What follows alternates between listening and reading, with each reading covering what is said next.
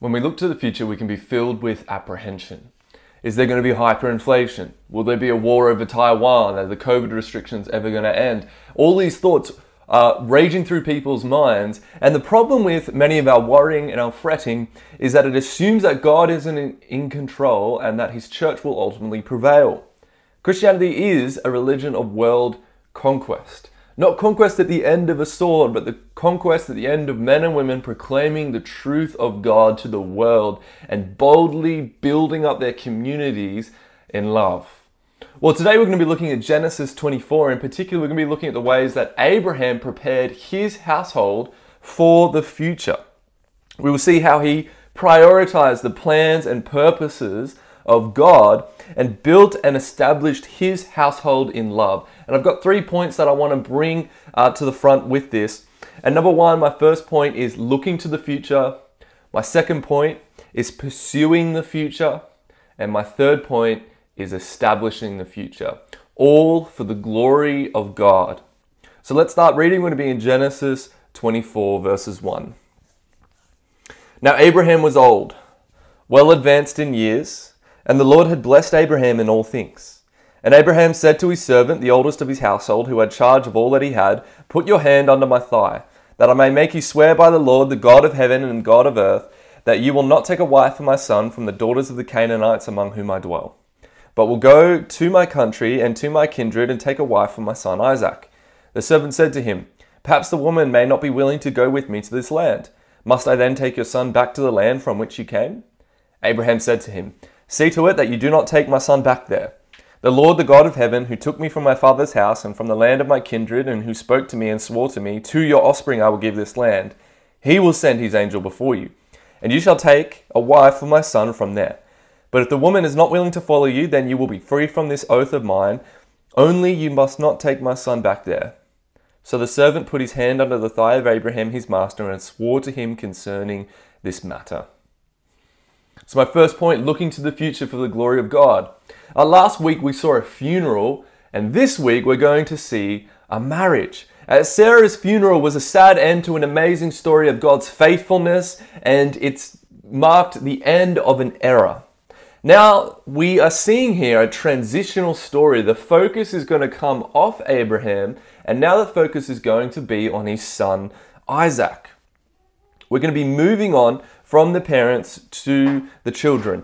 And Isaac's going to become the focus. Just as one generation passes away, another generation comes. And Abraham knows his time is coming to an end. He's old, he's well advanced in years, and he's looking now to the future.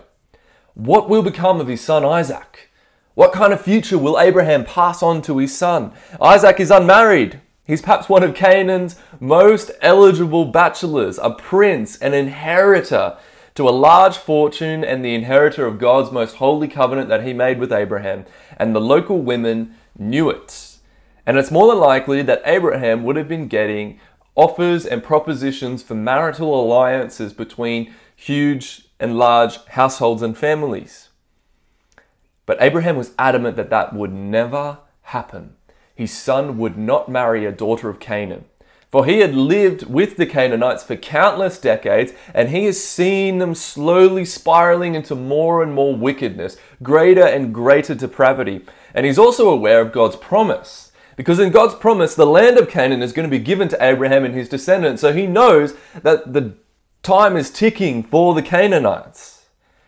He knows that this land will be given to Isaac, and he doesn't want to tie up the fate of his son with the fate of the Canaanites.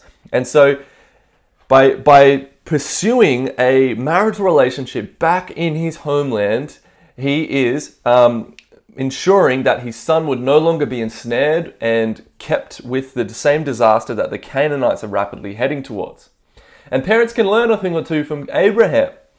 Parents are not just custodians of little people, but custodians of eternal souls. Parents are preparing their children for eternity and should take very careful consideration into the eternal welfare of their children. By grace, our children will escape the corruption of this world and cling fast to Jesus, but a foolish parent will allow their children to become entangled and overcome by the world. 2 Peter 2:20. For if, after they escape the defilements of the world through the knowledge of our Lord and Saviour Jesus Christ, they are again entangled in them and overcome, the last state has become worse for them than the first. Interesting passage there. God is going to hold us to account for the knowledge that we have of Jesus. And if we are overcome by the world, then we prove to be rocky or thorny soil. For a Christian kid raised in a Christian household, knowing the truth about Jesus and then deciding that you're going to walk away is a scary place to be. And Abraham knows that Isaac must marry a woman who is on board with the mission of God. And to accomplish this, he recruits his most trusted servant. Most likely the Eliezer of Damascus, this guy that we saw all the way back in Genesis 15:2.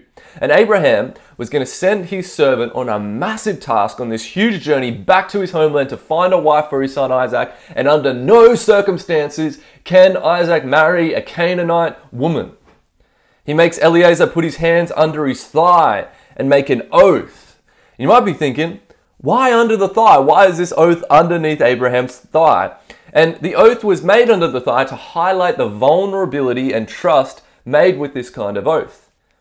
No one likes someone touching their inner thigh, do they? It's a very vulnerable, intimate place. And in the Bible, anything below the shoulders and above the knees was considered your nakedness. It was considered shameful for anyone to touch it or to see it. And this was the mainstream view of the church until up about 50 years ago, and it was the standard view of Christian modesty. And it definitely makes you look at all the dudes in their short footy shorts a little differently, doesn't it?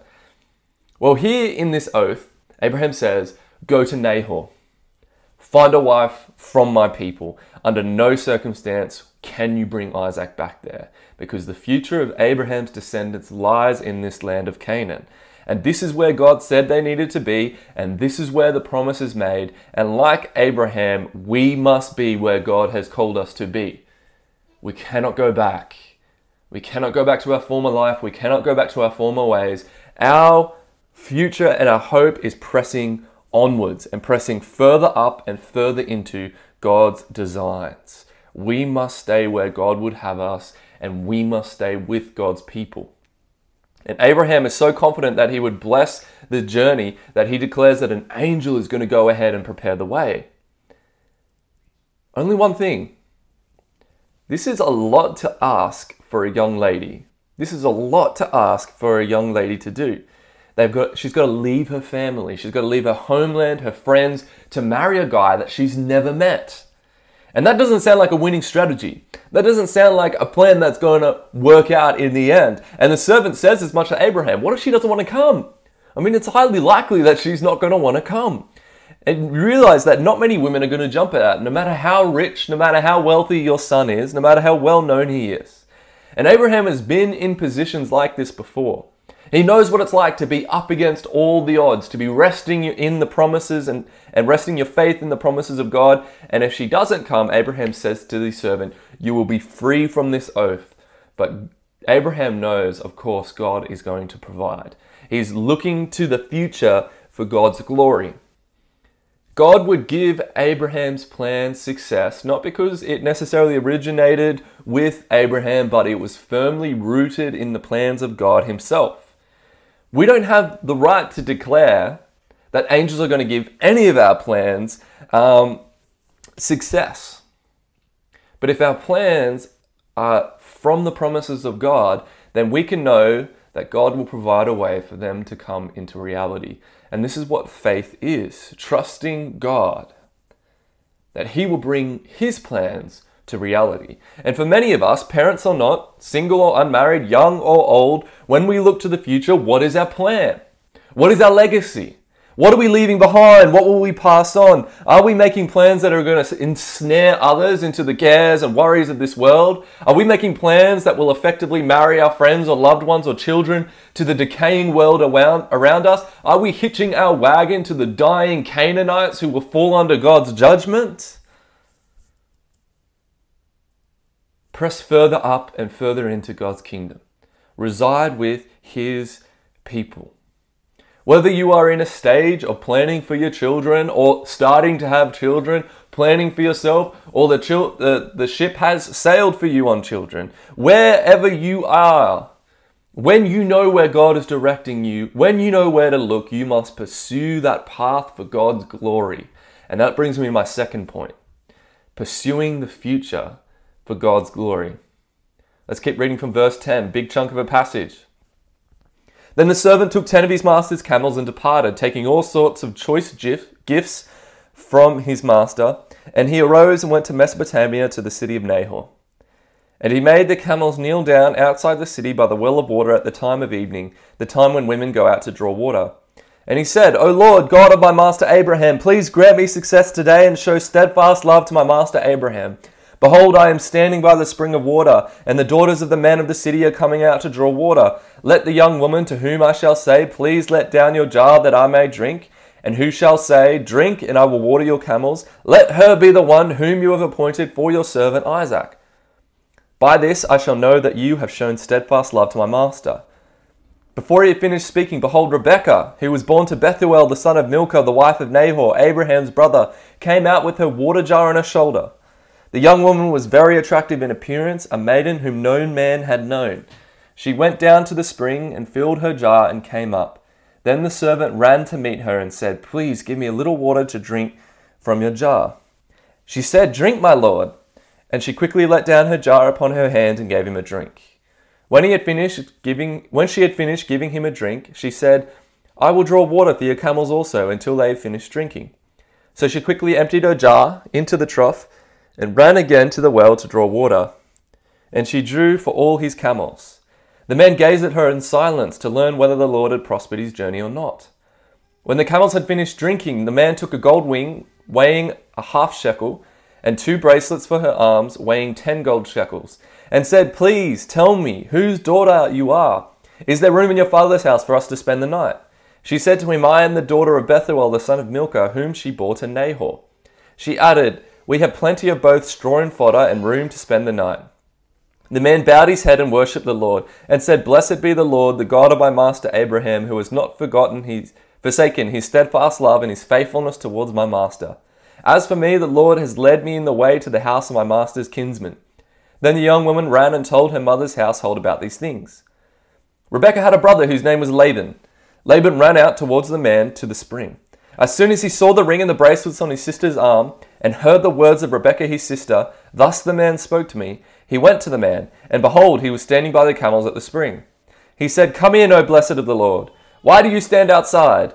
For I have prepared the house and a place for the camels. So the man came to the house and unharnessed the camels and gave straw and fodder to the camels. And there was water to wash his feet and the feet of the men who were with him. Then food was set before him to eat. But he said, I will not eat until I have said what I have to say. He said, speak on. So he said, I am Abraham's servant. The Lord has greatly blessed my master, and he has become great. He has given him flocks and herds, silver and gold, male servants and female servants, camels and donkeys. And Sarah, my master's wife, bore a son to my master when she was old, and to him he has given all that he has. My master made me swear, saying, you shall not take a wife from my sons from the daughters of the Canaanites in whose land I dwell. But you shall go to my father's house and to my clan and take a wife for my son. I said to my master, perhaps the woman will not be willing, will not follow me. But he said to me, the Lord before whom I have walked will send his angel with you and prosper your way. You shall take a wife for my son from my clan and from my father's house. Then you will be free from my oath when you come to my clan. And if they will not give her to you, you will be free from my oath. I came today to the spring and said, O Lord, the God of my master Abraham, if now you are prospering the way that I go, behold, I am standing by the spring of water. Let the virgin who comes out to draw water, to whom I shall say, please give me a little water from your jar to drink, and who will say to me, drink, and I will draw from your camels also. Let her be the woman whom the Lord has appointed for my master's son. Before I had finished speaking my heart, behold, Rebekah came out with a water jar on her shoulder. She went down to the spring and drew water. I said to her, please let me drink. She quickly let down her jar from her shoulder and said, drink, and I will give your camels drink also. So I drank, and she gave the camels drink also. Then I asked her, whose daughter are you? She said, the daughter of Bethuel, Nahor's son, whom Milcah bore to him. So I put the ring on her nose and bracelets on her arms. Then I bowed my head and worshipped the Lord and blessed the Lord, the God of my master Abraham, who had led me by the right way, to take the daughter of my master's kinsman for his son. Now then, if you are going to show steadfast love and faithfulness to my master, tell me, and if not, tell me, that I may turn to the right or to the left." Eliezer proves himself in here, Abraham's servant, to be a faithful and capable man, taking many camels to bring back a whole entourage from this place if need be. He takes choice gifts and he makes this grueling and dangerous trek back to the region of Mesopotamia, the journey of Abraham in reverse. And at this time in history, Mesopotamia was the culturally dominant and technologically developed area in the whole world. There were many bandits and thieves along the way, and it takes a manly sort of guy to undertake this journey. And perhaps even braver would be the woman who will have to go back with him. He makes it to Nahor safe and sound, and he prays and he asks for the Lord to give him a sign for who to approach. And it's worthy just noting how godly and God-honoring the members of Abraham's household are.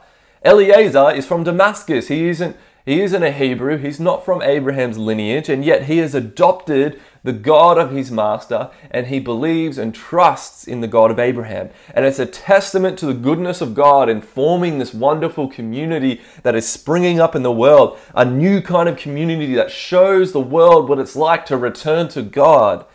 And he wants the woman whom he asks to give him a drink to be a conscientious person. He wants her to be a woman of notable character who thinks more than about just herself. And if she offers to give his camels a drink of water, well, then she'll be the one. Proverbs 19:14. House and wealth are inherited from fathers, but a prudent wife is from the Lord. The servant knows that the right woman for Isaac has to come from the Lord. And we are introduced to this woman named Rebecca. Great name.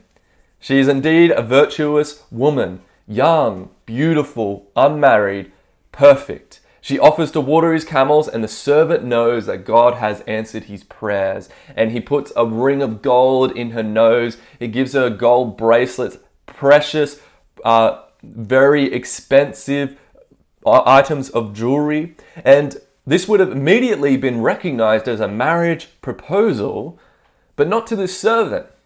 But the servant is alone, so who is this marriage proposal to? And immediately the servant wants to speak to the family. And at this moment he worships God. From verse 26 it says, "The man bowed his head and worshipped the Lord, and said, 'Blessed be the Lord, the God of my master Abraham, who has not forsaken his steadfast love and his faithfulness toward my master. As for me, the Lord has led me in the way to the house of my master's kinsman.'" When we pursue God's glory in the here and now and put his kingdom first above all else, God gives us blessing and success. Often it can come with great difficulty and danger, with great suffering and great trial. Just like Eliezer, it might seem that we have to cross a great wilderness and desert to reach the goals that God has for us and pass through many dangers, but God remains faithful to his promises and to his words. And our blessing comes through trial and suffering. But when we trust in God and we worship him and trust in him, we can know that he is good and that he will prosper us in our way. Not necessarily prospering us in the sense that we're going to get material possessions and we're going to be wealthy, but rather that God will give more to us to be faithful with when we prove ourselves to be faithful to him. And if you feel like God isn't acting powerfully in your life, that God isn't doing much in your life and you aren't really changing and nothing is really going on, perhaps you're not even willing to get off the couch.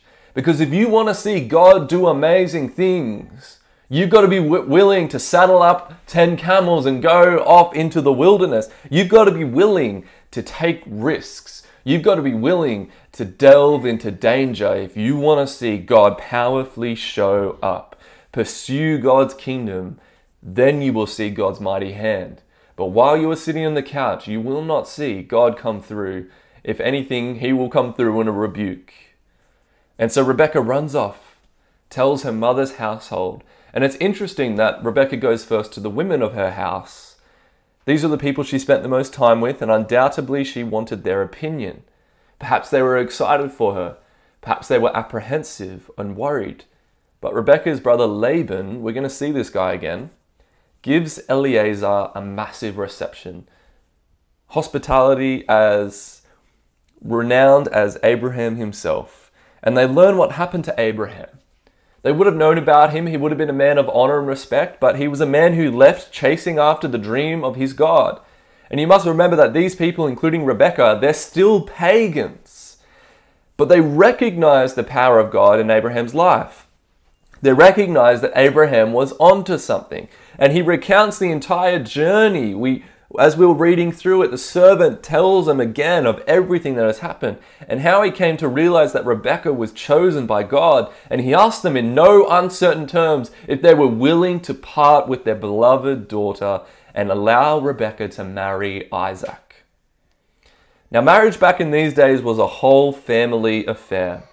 It was not as simple and isolated as our culture makes it out to be. It's not a matter of boy meets girl, boy likes girl, boy asks girl to get married, and then they get married. Families are involved. Gifts are exchanged, plans are made. And the reason this is the case is because marriage is not just the merging of two individuals, but two families.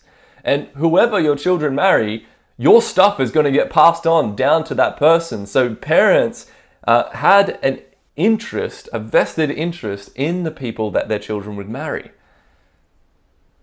And I'm not advocating that we go back to this ancient practice of marriage, but families most certainly should be more involved in the marriage of their children today than they currently are.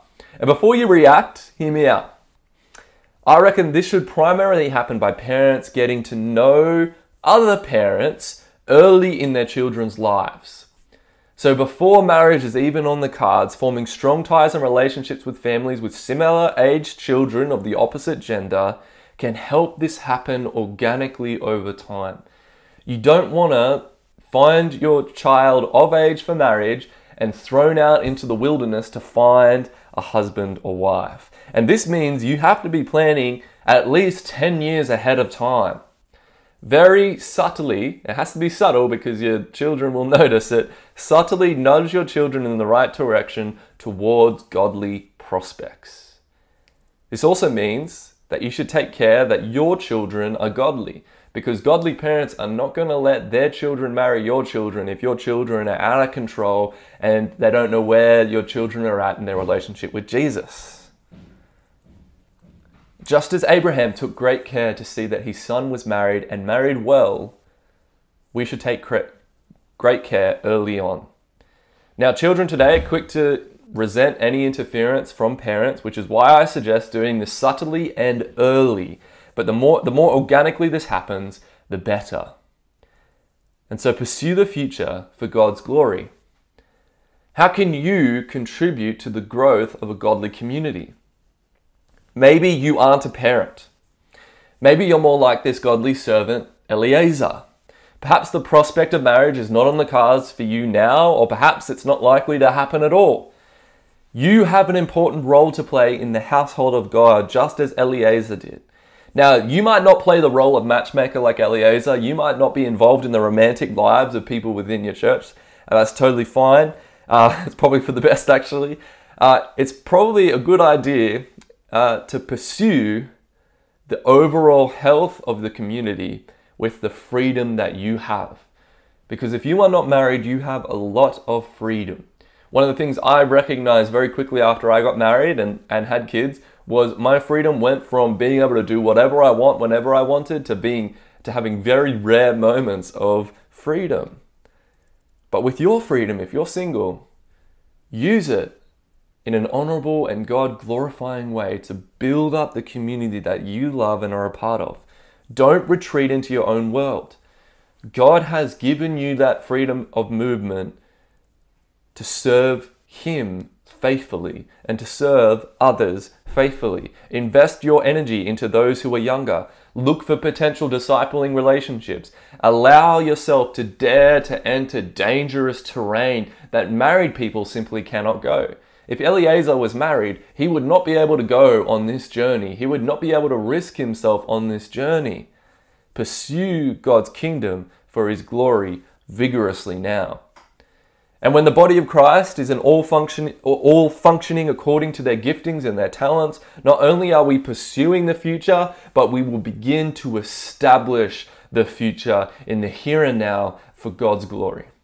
My third point, establish the future for God's glory. Verse 50. Then Laban and Bethuel answered and said, "The thing has come from the Lord. We cannot speak to you, bad or good. Behold, Rebekah is before you. Take her and go, and let her be the wife of your master's son, as the Lord has spoken." When Abraham's servant heard their words, he bowed himself to the earth before the Lord. And the servant brought out jewelry of silver and of gold, and garments, and gave them to Rebekah. He also gave to her brother and to her mother costly ornaments. And he and the men who were with him ate and drank, and they spent the night there. When they arose in the morning, he said, "Send me away to my master." Her brother and her mother said, "Let the young woman remain with us a while, at least 10 days. After that she may go." But he said to them, "Do not delay me, since the Lord has prospered my way. Send me away that I may go to my master." They said, "Let us call the young woman and ask her." And they called Rebekah and said to her, "Will you go with this man?" She said, "I will go." So they sent Rebekah, their sister and her nurse, and Abraham's servant and his men, and they blessed Rebekah and said to her, "Our sister, may you become thousands of 10,000s, and may your offspring possess the gates of those who hate him." Then Rebekah and her young women arose and rode on the camels and followed the man. Thus the servant took Rebekah and went his way. Now Isaac had returned from Beer Lahai-roi and was dwelling in the Negeb. And Isaac went out to meditate in the field toward evening.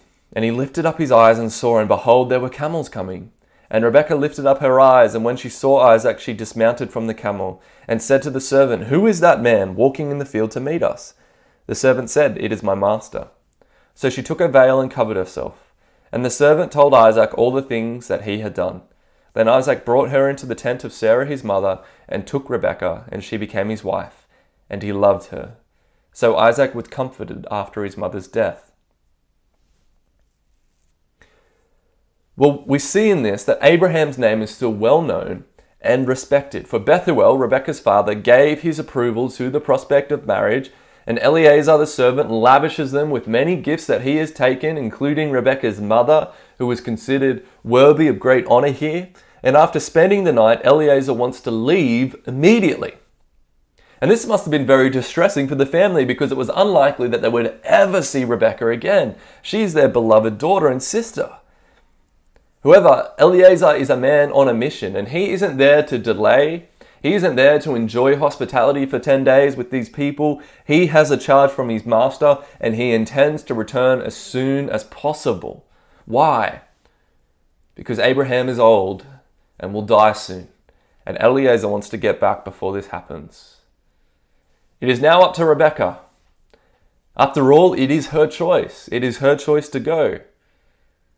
The family has given approval. Everyone seems okay with it. She can stay with her family, or she can undertake this very dangerous journey with a strange man to marry a wealthy guy who she has never met. And many of you listening might be thinking to yourself, who would want to marry a guy that they have never met? And as we've been reading this story, it has fully been a work of the Lord. Both the servant and Rebekah's family have recognized the hand of the Lord in this entire endeavor. So why did she choose to go? Faith. She was willing to step out of her pagan background and follow God. It would have required an immense amount of trust in the Lord, a trust in the Lord that she has only heard whispered about in the stories of her great uncle Abraham.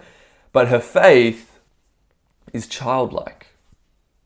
It's a dependency on the Lord and a trust that He will provide for her and protect her and prosper her on this dangerous journey returning back to Abraham's household. And so they call Rebekah in. They ask her, "Will you go?" And she will. She has faith in God. She says her heartfelt goodbyes, but she doesn't go alone. She brings an entourage of her young women. These would be her servants, her closest friends. She's not going entirely alone, but she is saying goodbye to the place that she grew up. God protects them on their journey and they arrive safely back at Abraham's camp, and there they see Isaac. And here we see a little glimpse into Isaac's character, for we haven't really seen that much except perhaps his trust in his father Abraham, and he's out meditating in the field towards evening. And this shows us that he is a man of God. He's praying, he's reflecting on the words of God. Isaac has been raised well, and he has proven himself to follow in the footsteps of his father Abraham before him. He's proven himself to be a godly man and more than a perfect fit for Rebekah. And Rebekah sees him coming, and she must have liked what she saw because she immediately puts on a veil when she finds out who he is. And Eliezer tells Isaac everything, and the passage, without even missing a beat, pretty much marries them then and there. The passage seems to gloss over the ceremony and feast that most likely, we're not entirely certain, but most likely would have happened. It doesn't even mention Abraham and what he was doing. Instead, it mentions Sarah. Rebekah is given the tent of Isaac's mother, Sarah. What's going on here? It's symbolic. When Sarah died, she left a massive hole in the community. She left a massive hole in the camp. She was the great matriarch of this family. With her gone, there was no one to take her place. Well, until now. This young woman has just become the new matriarch, the new princess, the eventual queen of God's people. She will be the next woman who will bear the children of promise. And she will fill the hole left by Sarah and so comfort Isaac, who was still grieving. He was grieving the loss, not just of his beloved mother Sarah, but the loss of that feminine spirit and energy within the camp. That blessing of God when we saw all the way back with Eve, when God created man and women to perform different roles, but valuable roles. And everyone felt the loss of Sarah in the camp. They valued the impact of such a wonderful woman, but now the camp was graced by the beauty and wisdom of another godly woman. Isaac loved Rebekah, we see here. Such a wonderful phrase. And we must learn from this, because all husbands within the church must love their wives, if not in this way, in a much greater way, because Ephesians 5:25 says, "Husband, love your wives as Christ loved the church and gave himself up for her." With this marriage, the future is established. The next generation has taken their place in the promises of God. Throughout all of history, this has happened with every new generation. One passes away and another comes, and the promises of God continues, and the promises of God get passed on down through the generations. It's common for older generations to see the new generations and think, oh, is this going to work out? And they see the sin and the wickedness of new generations, and they think we might be headed towards tough times, but God raises up for himself leaders. He raises up for himself people to pass on. And the generation that went before Sarah and Abraham, we see Sarah metaphorically, symbolically passing on the baton to Rebekah. The future of God's people becomes established again under the mercy, care, provision, and providence of God. All of this ultimately speaks to God and his glory and his name. And the story points beyond just these characters we see. It points beyond Eliezer and Abraham and Sarah and Isaac and Rebekah. It points us ultimately to Jesus. And interestingly, we see Jesus in almost every single character here. Like Eliezer, Jesus is an obedient servant who diligently and carefully followed the will of his master, venturing into all sorts of danger for the will of his master. He was an obedient servant. And just like Jesus' servant went after his people, he won for himself a bride. And just like Rebekah, Jesus left the comforts of home and the plans to pursue the plans and purposes of God. And just like Isaac, Jesus loves and establishes his church. This story, while a beautiful story, a real story of God's people being established, points beyond it to the true one who established the church forever. It's a wonderful story.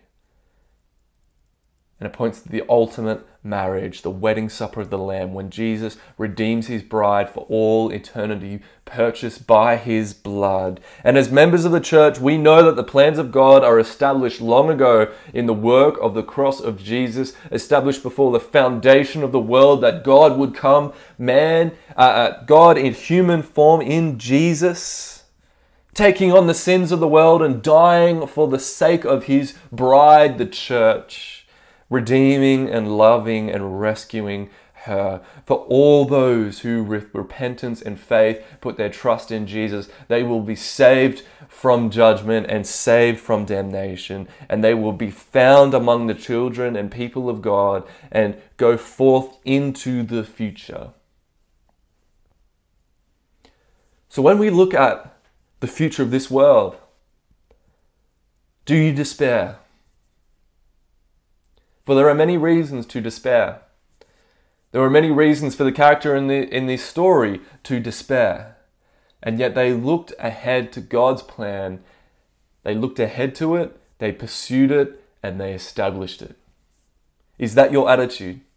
Is that does that mark your character? Are you someone that's overcome with fear and worry? Is the things that are happening in this world causing you to doubt the future of the church, because the future of the church is rock solid and resting in the person of Jesus. Jesus looked to the future, he pursued it, and he established it for God's glory so that we too can walk in his path.